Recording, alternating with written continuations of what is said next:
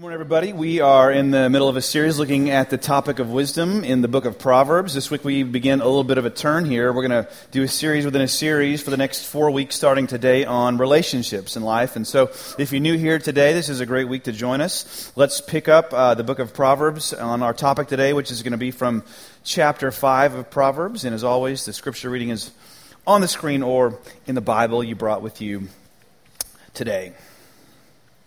Drink water from your own cistern and fresh water from your own well. Should your springs be dispersed abroad, streams of water in the streets, let them be yours alone and not for strangers with you. Let your fountain be blessed and rejoice in the wife of your youth. As a loving hind and a graceful doe, let her breast satisfy you at all times. Be exhilarated always with her love. For why should you, my son, be exhilarated with an adulteress and embrace the bosom of a foreigner? For the ways of a man are before the eyes of the Lord, and he watches all his paths. His own iniquities will capture the wicked, and he'll be held with the cords of his sin. He will die for lack of instruction, and in the greatness of his folly he will go astray. As a ring of gold in a swine's snout, so is a beautiful woman who lacks discretion. There are 3 things that are too amazing for me, 4 that I do not understand: the way of an eagle in the sky, the way of a snake on a rock, the way of a ship on the high seas, and the way of a man with a young woman. This is the way of an adulterous woman. She eats and wipes her mouth and says, I have done no wrong. It's God's word this morning. So we've been asking the question, where can wisdom be found? And we've asked that question because, as we've noted, wisdom is just hard to find. And yet, wisdom is crucial to have for your life, isn't it? It's hard to find, but crucial to have. How are you going to decide whom to marry? How do you know which job to take? How are you going to handle that difficult relationship well? Well, to answer those kinds of questions, you need wisdom. You need wisdom more than you just need rules or commandments. In other words, you need life skills. You need life skills, and that's what the Hebrew word for wisdom literally means, the word chokmah. For the Hebrew, the wise life was the most beautifully lived life. It was the most skillfully lived life, the most artfully lived life. And therefore, there's perhaps no more important life skill to handle well. There's no area in which we need wisdom more than the area that we just read from our scripture reading this morning, in the area of sex and sexual expression, which, not surprisingly, the Bible addresses provocatively, insightfully, and gloriously, as I hope we'll see. So let's dive this morning into what the book of Proverbs has to show us about sex. Happy Valentine's Day to you all. So, by the way, just as a disclaimer before we get started, a couple of things here. Let me just say that everyone here is likely to be offended at some point or another this morning. All right? So, my goal isn't to offend, though, but it's to bring out the Bible's meaning about this important topic. And so at some point, when you like it, just think, well, someone's probably offended by that. And if you're offended, just think, well, somebody else is probably being helped by that. Now, I don't know how that thought's really going to help you today. I just thought maybe that would create some empathy toward me as we get going. And second, there's no way that just one message about this topic can meet and address every need of your life, every individualized nook and cranny of your situation. But I do think we can make quite a bit of progress from the passages that we just read. So, enough disclaimers this morning. Let's look at 3 things Proverbs tells us we should do to handle our sexuality well. We should, number 1, be drunk in love. Number 2, watch out for pigs in the lap. And finally, plant a foot. What does it all mean? Here we go. Number 1. Now, centuries before Jay-Z and the Queen Bee thought up that phrase, and it's by no means an endorsement of them, the Bible quite literally invented the phrase. You got your attention. That was the point. So you see here in verse 19, again, the Bible invented this phrase when you see a young married man is commanded to, as it says, be exhilarated always with her love. And as every commentator and footnoter takes great pains to point out, this word exhilarated should literally be translated as the word intoxicated. And that's what it is in the Hebrew. Again, to paraphrase it, the Bible here is commanding, it's exhorting us to be drunk in love with our spouse. Now, single people, don't check out this morning. There's plenty for you along the way as we go, so no worries. But let's ask, what is this verse telling us? What's this verse showing us? Well, first of all, this verse right here in the Proverbs was not only radically progressive for its day, but it's almost too much for us in our culture today to be able to handle as well. And let me try to show you why. Because this one verse here, this is really the summation of this whole teaching in chapter 5. And this one verse here, it's far more liberal and far more conservative when it comes to sex than just about anything else our culture has to offer us. See, we tend to pull apart what the Bible insists must be held together, but we shouldn't. And what I mean by a liberal attitude toward sex is this: the Bible does nothing short of rejoicing in the picture of, the act of, and the frank discussion of sex. Look at verse 5 here. It says this, it says, "Drink water from your own cistern and fresh water from your own well." Now right here, this passage gives us two remarkable images. The first image being the image of the well, which is a picture of female sexuality. See, the well has depth to it. The well has refreshment. That's what it's saying down inside it. And a man must go into the well to experience that. The passage doesn't just give us a picture of female. It also gives us a picture of male sexuality. And look at the next verse here. It says, "Should your springs be dispersed abroad, streams of water in the street." See, a spring is something out of which what water comes, overflows. It's, to use the word here, it's dispersed outwardly, you see. And then again, to sort of blow your mind here and try not to think about this too much, the passage goes on to pray a blessing on the man's fountain. All right. Again, don't go there. Some of you already have. I need you back. I need you back. All right. But not only does it pray a blessing on the man's fountain, but then it commands the man to allow his wife's breast to satisfy him when? All times. All times, right? And again, just a reminder, this is the Bible we're talking about this morning. And by the way, if you think this is something, this is nothing compared to the Song of Songs when you get there, which at various points, modern translators, especially when it comes to the passages and images about male tusks and jewels, and what's in the female garden, they can't bring themselves to translate the words. So what's this showing you? Well, not only is it showing you God's absolute celebration, affirmation of mutually satisfactory sexual expression, but it's showing you that it's wise of Him to do that. And if it's wise of Him to affirm this, then you and I should as well. In other words, don't be more conservative than God is about the subject and call that perspective righteous or holy. All right? And yet, not only is God more liberal than most of us in a way, He's also more conservative than many of us as well, because let's not forget, where is all of this exuberant and too hot to handle sexy stuff happening? Well, it's verse 18, it says, "Rejoice in" what? The wife of your youth. I think we've got a scripture for that here, Proverbs 5:18. Yeah, here we go.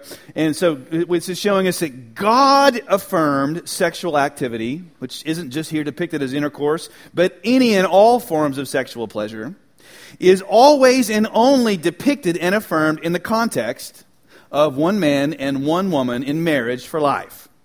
In case you think this is some sort of traditional value speech here, hold on.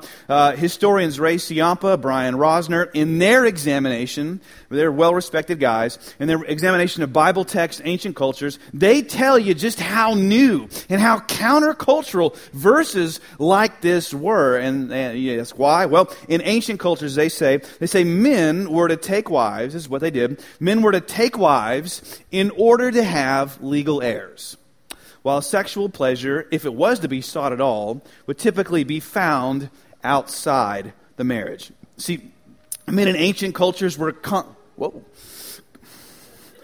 They're excited about this too. Men in ancient cultures were constantly looking for sexual fulfillment outside the marriage. And you can, of course, see this just from the sheer number of times that men in the book of Proverbs are exhorted to stay away from prostitutes and the adulteress and women who they're not married to. See, people in ancient cultures, they didn't get married primarily for love or for sex, but for stability, for political and family ties, but the Proverbs here and the Bible throughout insist that sexual fulfillment ought not to be not separate, but a normal, standard part of married life, which, by the way, was absolutely a massive step forward for women then and today in many cultures still around the world. Because this is telling men, in a very real way, your wife's not just there to produce you an heir.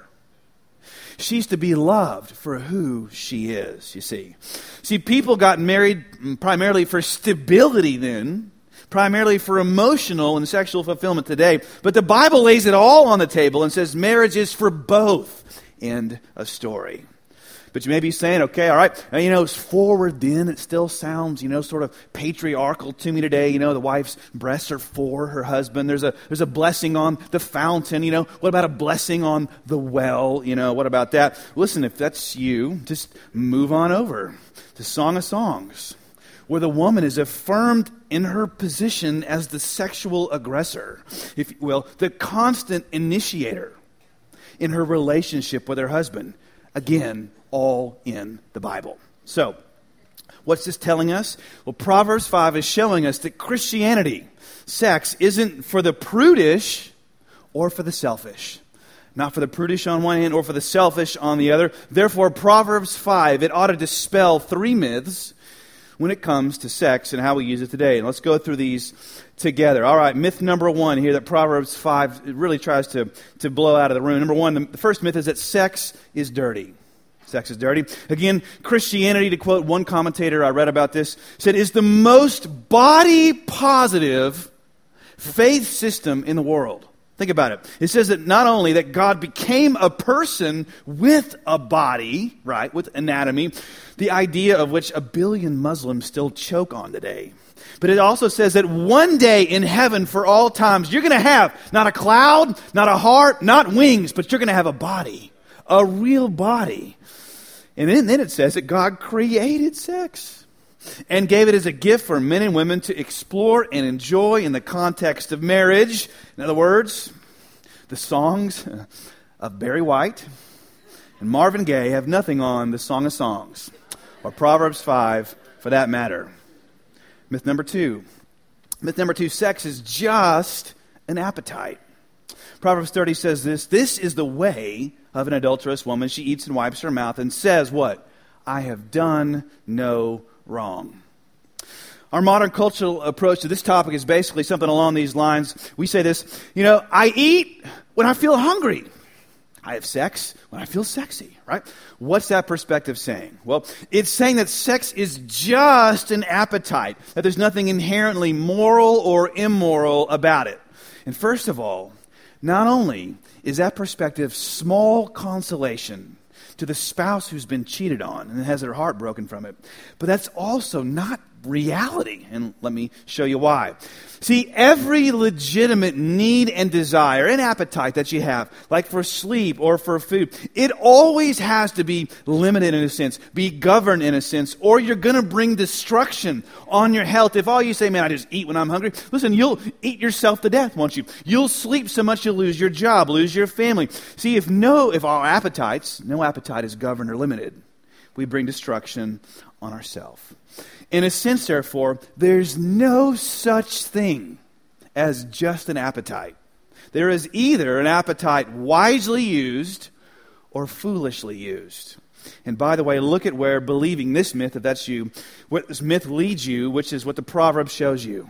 Believing this myth takes you to a place that no one really in their right mind would want to go. It's to the place of a total lack of wonder when it comes to sex. Look here in this perspective where it's just an appetite. There's no celebration. There's no joy, is there? No, there's just sort of some sneaking and slurping, right? There's purely anatomical functioning here. See, the Proverbs forcing the grotesqueness of the image that myth provides you in your face. Third myth that we're going to deal with is that sex is just for me. Just for me. See, people say this today. You hear it all the time, of course. What two consenting adults do with sex is totally up to them, right? Strictly private, harms no one. And listen, while sex is never less than consent, of course, It's a whole lot more, and here's why. The Bible never takes the perspective that anything God ever gives you, any gift, is ever strictly for you to use for your own enjoyment outside the context of how it impacts the broader community. You say, well, God, that sounds like a pretty conservative thing to say, typically conservative. Listen, liberals make the same argument when it comes to wealth, don't they? Wealth hoarding. Liberals say your wealth is not just for you, right? You got to consider the environment when it comes to your wealth, how you live. If you keep it all for you, right, while you ignore the world around you, or in other words, if two wealthy people said, what I do with my money, what we do with our money is strictly a private matter. My money, our money is just for us expressing us how we want. Liberals would say what? Those two people are being what? Selfish, right? Yeah. And they'd be right. And they'd be right. Look at all the extremes the Bible goes to in order to hit the rich over the head with that message, which by the rest of the world's standards, that's pretty much most, if not all of us today, especially if you got something like a car or, money to have water to spray on your grass. Right? Conservatives say you must consider the impact, right, on the community when it comes to sex, but not really money, because money is just what? My money, our money. Liberals say you must consider the impact on community when it comes to money, but not sex, because a person's sexual expression is their own. But the Bible makes no such distinction, and neither should you. You offended yet? All right. See, every gift God ever gives a person is, yes, to bless them, to bless that person or people, because God is for us, for our joy in life, and yet every gift God ever gives is to be used in light of its impact on others. And Proverbs is telling you then, if you think that what you do with sex doesn't affect the people and the world around you, you're foolish. You're foolish. See? You're a fool. Actually, in a way, you as an individual, you are fourth in line when it comes to what sex is for. First is for honoring God and acknowledging Him as your creator. Second is to be considered for its impact on the community in minimal terms of the spread of diseases and unwanted pregnancies. And third, the New Testament says that sex is the gift you give your spouse. This means you're fourth in line. So get in line. Sex just isn't about you. So, teaching here, point number 1, don't be prudish or be selfish. Be exhilarated, right? Intoxicated, drunk in love with the person you've sworn to give everything to forever. That's number 1. So, what else should we do to handle our sexuality well? Number 2, we should also, Proverbs goes on to say, it's amazing, it says to watch out for pigs in your lap. What does this mean? Well, the reference is taken from chapter 11 here, verse 22. It says, as a ring of gold, famous verse here, a ring of gold in a swine's snout, so is a beautiful woman who lacks discretion. All right. Now, if you're from a Christian background, of course, you've read this verse 100 times, or maybe you've been offended by it 100 times, or maybe if you're new to this verse, you're thinking, man, is this a line I can use to break up with that girl, right? No. The answer is none of the above. Don't even try it. So what's it saying? Well, something along these lines. Imagine, if you will, a piece of jewelry, right? Maybe a custom gold ring, something that catches your eye, right? That sparkles, it gets your attention. It's beautiful to the point that it's all you can think about, right? It sparkles, it shines, it stands out. Now, what if that thing that you couldn't stop thinking about were attached to a pig? But you were so blinded by the beauty of the ring and the gold in the ring, you pulled it towards you to take it into your lap and hold it. Well, what would happen next? Well, you'd be pulling, right, in an animal that rolls around in its own filth, right? Eats slop, lives in mud. You wouldn't, in other words, just be reaching for a ring. You'd be pulling in and on a pig. And what would happen to you? Well, now that pig's mess would be yours, right, in your lap. You were reaching for the ring, but you pulled a pig into your lap. Now, before you boo the Bible here, all right, especially ladies, let's just consider the context, all right? Because while it is critiquing women in a way, and we'll come back to that, it's first and primarily critiquing men. Remember, context is everything, right? And the context of the book of Proverbs is what? It's a book written to who? Young men, primarily, to teach them and instruct them not to be fools. And what's one of the most foolish thing that men do. They overvalue a woman's beauty, right? They don't consider the quality of her character, of her inner life. They only reach for the ring. They only want the beauty, right? And the proverb is saying, are you kidding? Only a fool would do that. I mean, how dumb and blind do you have to be to reach for a gold ring when it's attached to a pig's nose? And the answer is, you have to be as dumb and blind as the average man. Now, men, you're saying, well, why is this aimed at me, and why are all the women laughing right now? Right? That's because the women already know this about you. See, this proverb shows you that the tendency of men is to overvalue the importance of sex and beauty, and they undervalue a woman's character and inner life. And of course, this shows up in all kinds of ways today. Only have time to apply it to one, which is, not surprisingly, the area of pornography, which besides being unbelievably addicting and objectifying of someone's daughter or sister made in the image of God, it's also had over time in our culture, really an unforeseen consequence, which is the absolutely crushing expectations it places on relationships in general and on women in particular. Now, as we get to this, you're rolling your eyes in your head, you're tuning out, and it sounds like a stereotypical pastor here. All right, if you don't want to take it from a pastor, hear it from a superhero.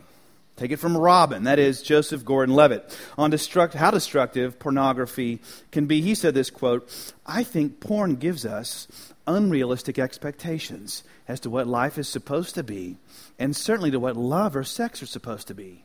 I've worked in TV and movies most of my life, and people will say to me, why can't I have it like that? Or why can't I find a guy like that character in a movie? And the truth is, real life doesn't work like the simplistic fantasies that you see in a Hollywood movie or a porn clip or a commercial for a Carl's Jr. ad." He said, real life is so much better than that. Real life is so much more complicated and detailed and nuanced, but you'll miss that if you're too busy comparing your life to these simplistic fantasies. Yeah, it's well put. Or if you won't hear it from a pastor, not even from the superhero, try a couple of scientists. Mark Regnerus is actually a UT professor here. He co-wrote Premarital Sex in America. And one of the major myths that his research has uncovered is the unbelievably prevalent myth among specifically religious and church-going teens and 20-somethings today. And the myth is this. The myth is porn won't affect your relationships. In other words, he's found out that men of all ages abuse it and have abused it.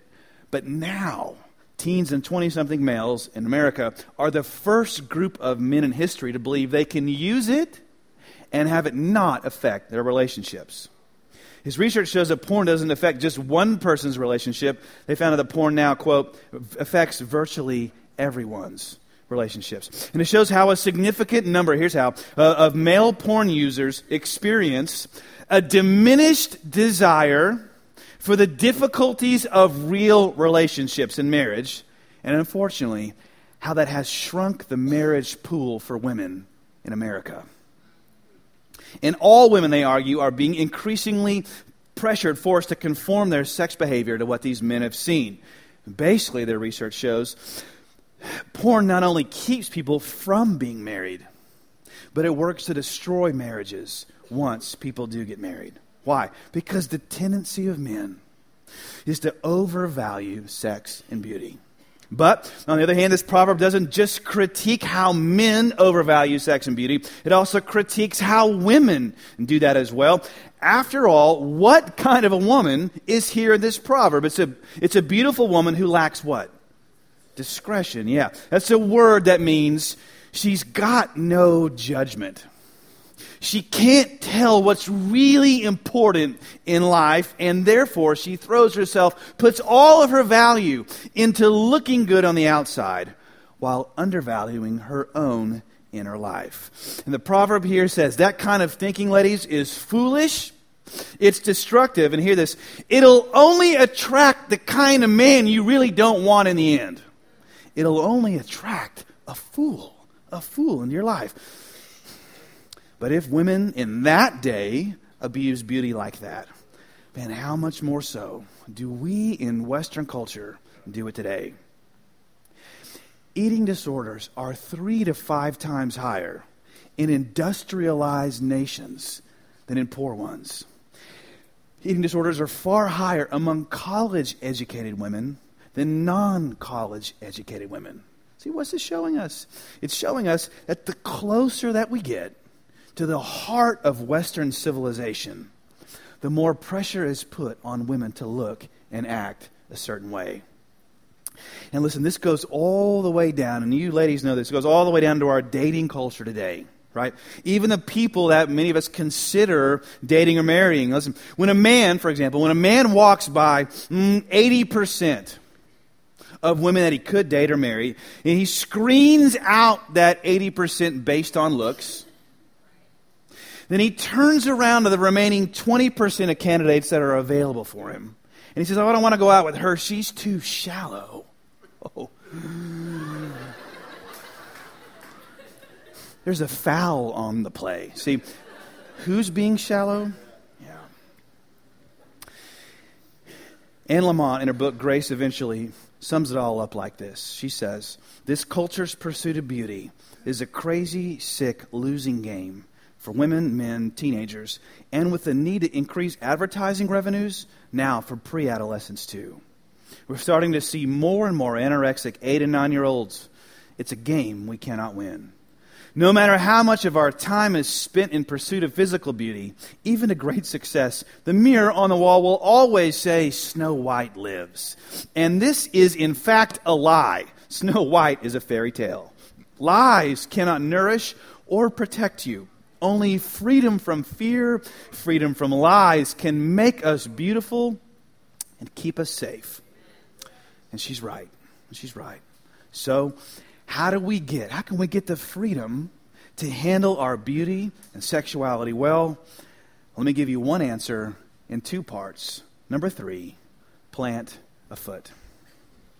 In the classic British novel, Jane Eyre, maybe you were forced to read it in high school, or maybe you just love Charlotte Bronte. You may remember, if you've read the book, there's this amazing scene, or maybe you've seen the movie, this amazing scene with Jane and the man she loves, Mr. Rochester, right? Jane's fallen in love with Mr. Rochester, but then she's learned that he's married and his mentally ill wife lives in an upper room in his estate. Literally, he's got the crazy lady in the room upstairs, right?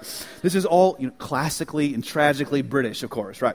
But in the scene, Mr. Rochester has fallen in love with her as well, and now he is urging her to move in with him, sleep with him, and become his mistress. And his invitation to her to move in, to come to bed with him, touches off this storm of emotions in her heart. And this is how she describes it here. Jane is the voice of a narrator. She said, while he spoke, my very conscience and reason turned traitors against me and charged me with the crime in resisting him. They spoke almost as loud as feeling, and they clamored wildly. Oh, comply, it said. Think of his misery. Think of his danger. Look at his state when left alone. Remember his headlong nature. Consider the recklessness following on despair. Soothe him, save him, love him. Tell him you love him and you'll be his. Who in the world cares for you? Or who will be injured by what you do?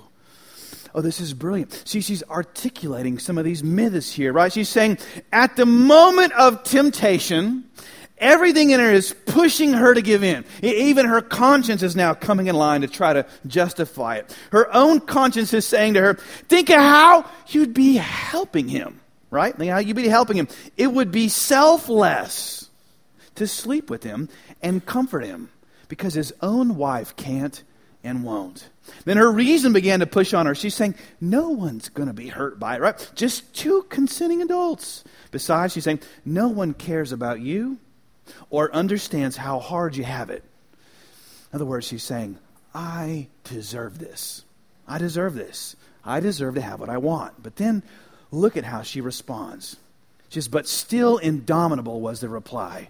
I care for myself. The more solitary, the more friendless, the more unsustained I am, the more I will respect myself. I will keep the law given by God, sanctioned by man. I will hold to the principles received by me when I was sane and not mad as I am now.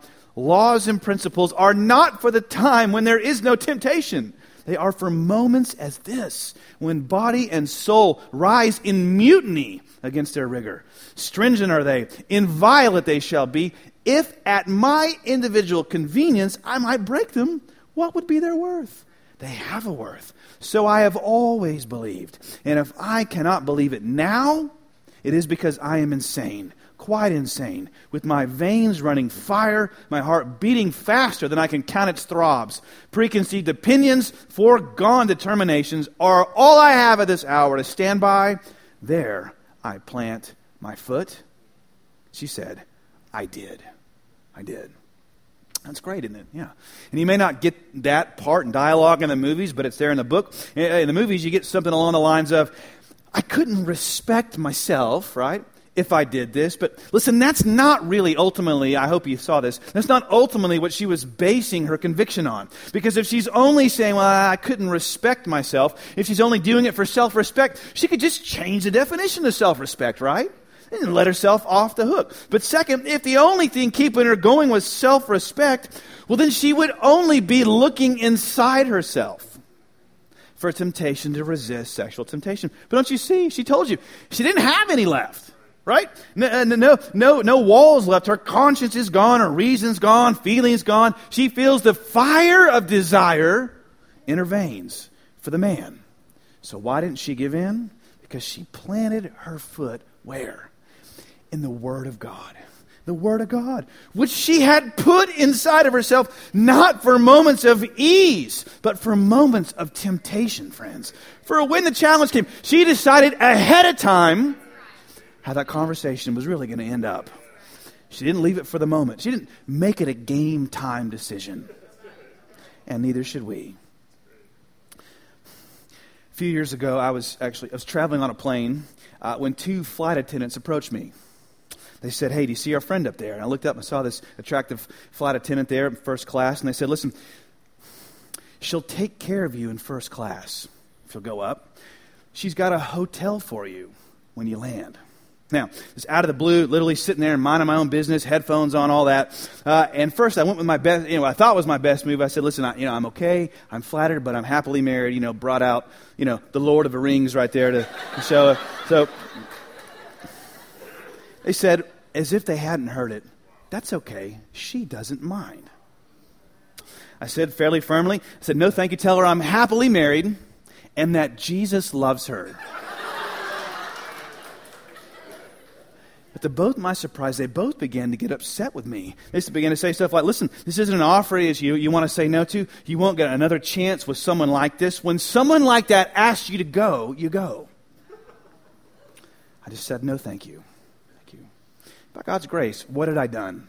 See, I planted my foot in the Word of God. And thankfully, I had, and I do have a wonderful, amazing wife to go home to. But what if I hadn't had that, right? Right? What if I was single like Jane, right? Maybe like many of you. Or unhappily married, like Mr. Rochester.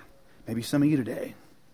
What can you really plant the foot of your heart in? Proverbs 30 gives us a hint. It's beautiful. It says there are three things too amazing for me, four that I don't understand. The way of an eagle in the sky, the way of a snake on a rock, the way of a ship on the high seas, and the way of a man with a young woman. This is saying that beyond the beauty of an eagle, beyond the power of a serpent, beyond the majesty of a ship on the sea, is the beauty and the majesty and the power of the way that a man truly loves a woman. Hear this. And when you know that the Bible takes verses like this here, and also the picture of sexual love presented throughout the Bible, and says this verse is but a shadow. It's but a dim hint of what it's going to mean to fall into the arms of Jesus forever. Listen, your heart can be strengthened against whatever comes. When you see that the way of a man with a woman isn't just talking about any way that any man loves any woman here, but it's about the way that Jesus loves his bride, the way he's left his Father in heaven and come to earth and cleave to you, not at the risk of his life, but at the cost of his life. And that his love for you is beyond anything that nature can picture or words can conjure or your mind can imagine. Listen, you can cry out for that love to hold you and comfort you and take you into the very center of itself. That's what the Trinity's for. If you can do that, you know that you'll be able to handle sexuality and beauty well. Listen, it's too wonderful to understand, but so it is. The way of our great man, our great bridegroom, going to the cross, becoming ugly and unloved for us. We can't even understand it. It's a mystery, but so it is. And when you see that you can have it now, right? And when you know that you'll have it for all eternity, that long after planets have crumbled, stars have gone dark, that perfect love and beauty and, yes, pleasure will be yours for eternity. You can handle anything. If you'll plant one foot in God's word now, one foot in God's love in eternity, your sexuality can be a gift and a blessing for you and for others. Anne Lamott, one more time. She said, when Jesus was asked about beauty, he pointed to nature, to the lilies of the field. Behold them, he said. And behold is a special word.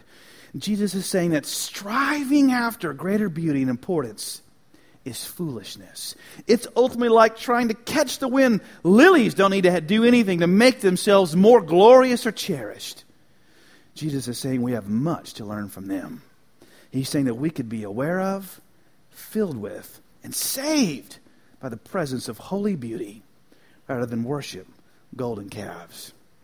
Let's go to him now and get that in Jesus' name.